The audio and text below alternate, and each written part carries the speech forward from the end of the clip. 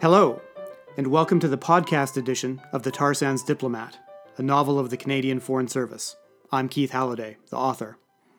Have a look at the back cover blurb if you haven't already. The Russians have a plan to kill Canadian oil exports, and Canada has a diplomat clueless enough to stop them. Have you ever read about an international scandal and wondered whether something similar could happen in Canada? Remember when our Minister of International Development purchased a $16 glass of orange juice in a London hotel, and it hit the front pages for days? Is that as bad as it gets in Canada? Is it because we're clean? Or is it because our leaders don't have the imagination to think up a really big scandal? Or is it because our leakers and investigative journalists simply aren't trying hard enough? Remember certain former prime ministers and allegations of envelopes stuffed with cash related to international aircraft deals? Well, these were exactly the kind of thoughts that were crossing McGregor's mind as his dream posting in Brussels turned into a nightmare. The Tar Sands Diplomat aims to tell a ripping yarn about an improbably big, amusing, and occasionally alarming Canadian diplomatic scandal. At the center is McGregor, a Canadian Foreign Service officer who's in a rut on both the career and personal fronts.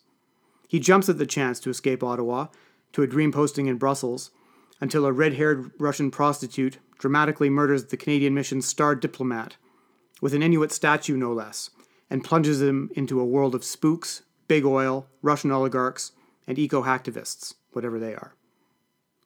No more spoilers for now. We'll get to the story in a minute.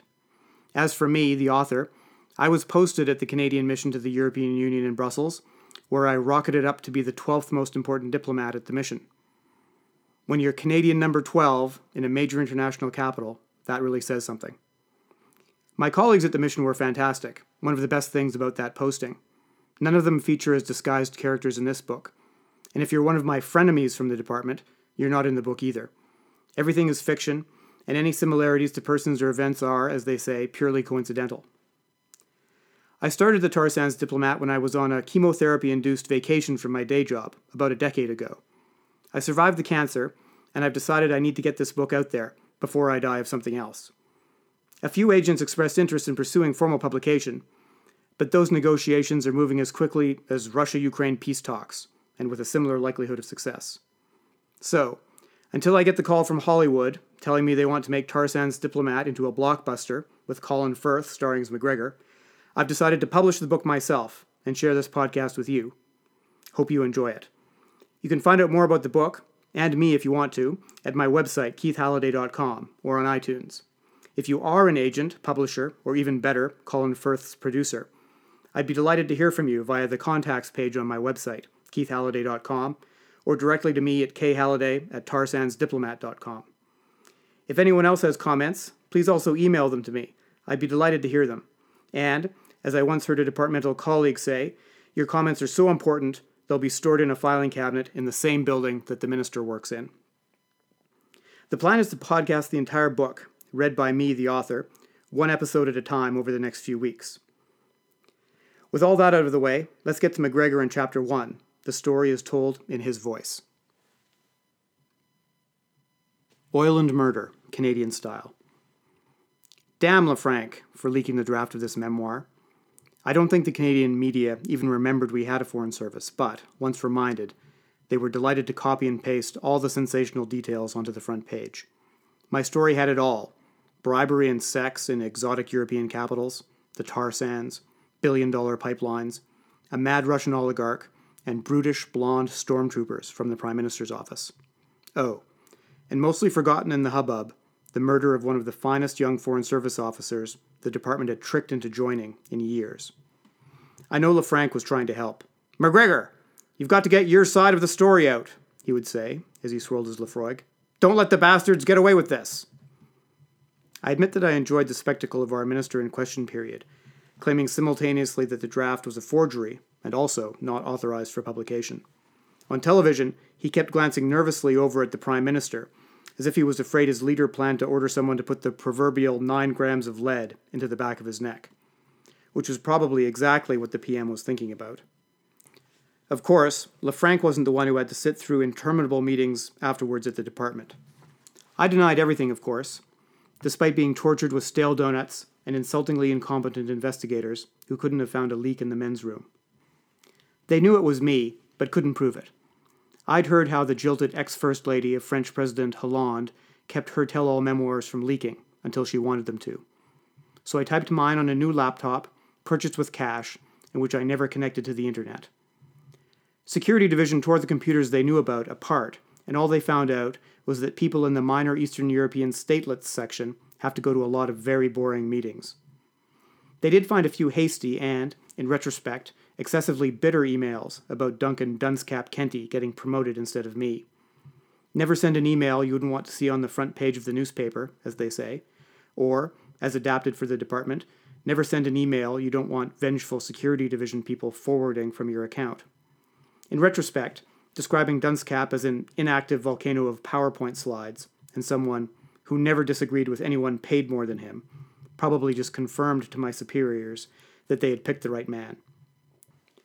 Security also found a few embarrassing messages I sent my wife Elizabeth shortly after she emailed to say she was leaving me to move in with, believe it or not, an economist from the Department of Finance.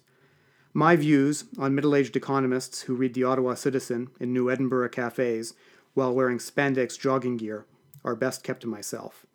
Somehow, again despite our multi-binder privacy policy, my emails were soon circulating around the department, and people were asking me about fitness apparel in the elevators.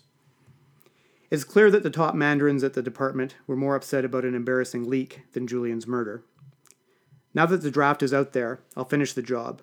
Like most reporting telexes, the official report on the incident leaves out all the good stuff. No one ever got posted to Greenland for suppressing an embarrassing fact, to quote another departmental aphorism. My superiors have edited dozens of my reports into meaninglessness over the years, and shredded many more. If you read our archives, you'll have trouble finding a time we were outvoted at the United Nations, outsmarted in Paris, or outmuscled in Washington. This time will be different. This document will be my attempt to tell it like it really happened. No one will be able to shred it, since I don't intend to submit it officially. It can circulate clandestinely inside the department and among friends, passed hand to hand, like an old Soviet-era samizdat copy of Bulgakov's Master and Margarita. If I end up getting blamed for the whole affair and transferred to the Culture Division, this may be the last thing I write that anyone ever reads. The Tar Sands Diplomat, Chapter 2. I am drawn into L'Affaire Tar Sands.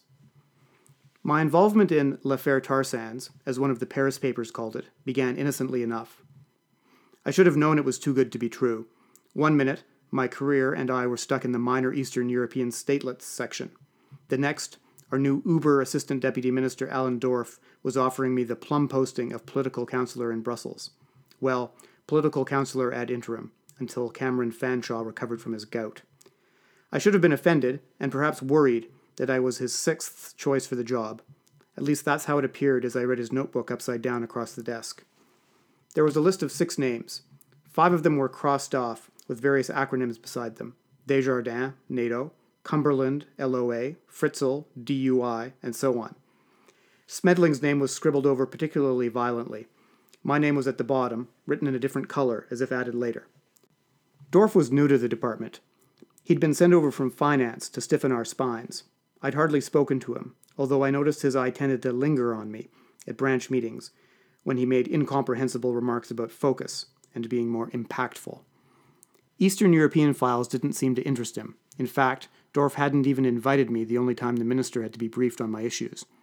It wasn't an entirely bad thing, since I probably wouldn't have been able to resist saying something career-limiting when our minister asked the Azerbaijani ambassador why people from the Caucasus didn't look more Caucasian. I didn't even know people got gout anymore, complained Dorff, looking at his list and adding a gratuitous exclamation point beside the word gout at the top of the page. It's more typically known as the disease of kings, not mid-level Canadian Foreign Service officers, I agreed. Poor Fanshawe. He was sent home from Brussels to a clinic in the Gatineau Hills, where sawdust cereal replaced his poulet de riz de veau au truffe fraîche. This is as close as Canada gets to the old Soviet habit of inviting diplomats home for consultations and then shooting them. And Smedling! A skiing accident this morning, in June, complained Dorff, striking out Smedling's name again. Like certain finance economists I loathe, Smedling was a fitness fanatic. They didn't have spandex when Shakespeare wrote, but if they did, I'm sure Julius Caesar would have mentioned it when he was telling Mark Antony not to trust thin people. Smedling was always boring you to death about running the Marrakesh Marathon or some other extreme sport ego romp through Al-Qaeda-controlled malarial swamps. Apparently, he'd begun training 6 months early to do the gold Coureur de Bois level of the Canadian Ski Marathon, which involves skiing 160 kilometers over 2 days, with a frosty outdoor bivouac in the middle. He was training on the Gatineau Parkway, with those skis with little wheels, going downhill at full speed, when he plowed into a van parked on the shoulder. Apparently his head badly dented the van's rear door. "That's why I don't listen to Scriabin," I observed to Dorf. He stared at me blankly. "Smedling likes the atonal stuff, like the White Mass Sonata. He probably couldn't tell the difference between the music on his headphones and people honking at him." Dorf continued to stare at me. I guessed that if the Russians bothered to bug his car, they probably had to listen to a lot of Bryan Adams. "With the European trade deal off track again, we really need to get someone over there to replace Fanshawe right away. Julian's a high performer, but he's still junior," Dorf said in a serious tone, trying to regain control of the meeting. "Do you have any operational commitments in Ottawa?" I looked at my calendar. I would have preferred going jogging to most of the meetings in it. "Only my briefing for the class of new recruits, on the history of the department," I replied. "I'm supposed to do 1909 to 1980. Dorf laughed, as if I'd said something to break the ice. "I can never tell when you guys are joking," he replied with a light chuckle. "Historical briefing for new recruits. That's a good one." I got the impression he looked forward to recounting the episode to his buddies at Treasury Board. Except I wasn't joking. For the last 10 years, I've briefed every new class, except for the time a new personnel officer replaced me with a ghastly CBC documentary. Usually my session is after the Oath to the Queen and before they explain Foreign Service pay and benefit details, like our body part repatriation program. I like to help the next generation get off to a good start, and after years in the department, I welcome the energy and enthusiasm that rub off the new recruits. The problem with briefing the new recruits was that it inevitably provoked memories of when I joined the department, fresh from studying the Pearsonian golden age of Canadian diplomacy during the Second World War and afterwards. I was full of ambitions to broker peacekeeping deals and win Nobel Prizes, in a world where diplomats were still, if not center stage, then at least capable of making a difference. After all, when I joined, there were still people in the department who remembered the days when diplomats taped Solzhenitsyn manuscripts to their shins to smuggle them out of the USSR. This line of thinking inevitably leads to thoughts about how modern communications have eliminated the need for diplomats. Why spend a lifetime learning Mandarin and immersing yourself in Chinese culture when your foreign minister ignores you and swaps text messages directly with the Chinese ambassador? These are depressing thoughts when you're stuck in an airless office writing talking points for politicians who wouldn't care about them even if they had the time to read them. I realized Dorf was looking at me thoughtfully. This was unusual, since he was well known for his ostentatiously upward mobile style and chronic sense of urgency. He liked to burst into offices carrying piles of files, quickly making it clear to you that he'd only budgeted 30 seconds to do whatever it was he intended to do to you. Now he reminded me of a Russian hockey coach, worrying about moving a third-line winger up to the starting line after Team Canada enforcers incapacitated a star player. Fortunately, the awkward silence was broken when his secretary shouted from down the hall, "You're late again! PCO wants to see your comments on the MC from EEA on the IEA ASAP!" Dorf quickly glanced at the wall clock and, looking confused, checked his BlackBerry. I decided not to tell him that I'd set the clock to Moscow time several weeks before, but had forgotten to set it back. He stood up and moved towards the door. Good, I guess. Fill out a travel form. I'll sign it tonight. Then he swirled off to redefine our foreign policy in Europe or to root out some deadwood. I looked at the clock again. Beside it was a photo of Smedling and me with Georgian ex-president Edward Shevardnadze. I recalled how Smedling had shifted his body into a more photogenic position just before the shutter clicked, resulting in my face being partially obscured by one of those cheap Inuit carvings we give unimportant heads of state whose compatriots have not immigrated in large numbers to marginal constituencies in Montreal. I wouldn't mind taking his posting to Brussels, I decided. But there was no time for such musings. I bolted for a travel form before Dorf changed his mind. To my surprise, Julian Utherwaite was loitering just down the hallway. I knew instantly what had happened. I smiled and clapped him on the shoulder. "You told Dorf to put me on his list, didn't you?" "Yep, and I may even have reminded him that Cumberland was still in rehab," Julian said quietly. "I head back to Brussels tomorrow, but if your new recruit briefing is today, I'd love to help. Perfect, I said. I'll introduce you as the department's boy wonder. I'll even let you do Suez and Pearson's Nobel Prize. Thanks, replied Julian. And I'll introduce you as the only guy who taught me anything useful during my training rotations, back when I started. As long as you also mention I have the record for most assists in the Moscow Diplomatic Hockey League. After that, I quickly filled in the travel form and presented myself seconds later in front of Dorff's secretary. Is this for Smedling? She asked, trying to read my hurried scrawl. Despite the fact that she used to be the secretary for the CEO of a big bank, she often seemed baffled by events at the department. You are to set Europe ablaze, I said majestically. She stared at me flatly, clearly unfamiliar with Churchill's instructions to the wartime saboteurs he dropped all over the continent. Well, I said, a bit deflated. Dorff didn't exactly say that, but that was the gist. She kept staring at me. It was different at the bank, she said finally, apropos of I don't know what, and slipped my travel form into the great man's signature book. Then I capered off down the hall to brief my surly underling on how she could fend off the policy and personal advances of the creepily charming Moldovan ambassador while I was gone. Thanks for listening to the Tar Sands Diplomat. I hope you enjoyed it. Check your iTunes feed next week for episode 2. In the meantime, for more information or to leave a comment, visit keithhalliday.com or send an email to me, the author, at khalliday@tarsandsdiplomat.com.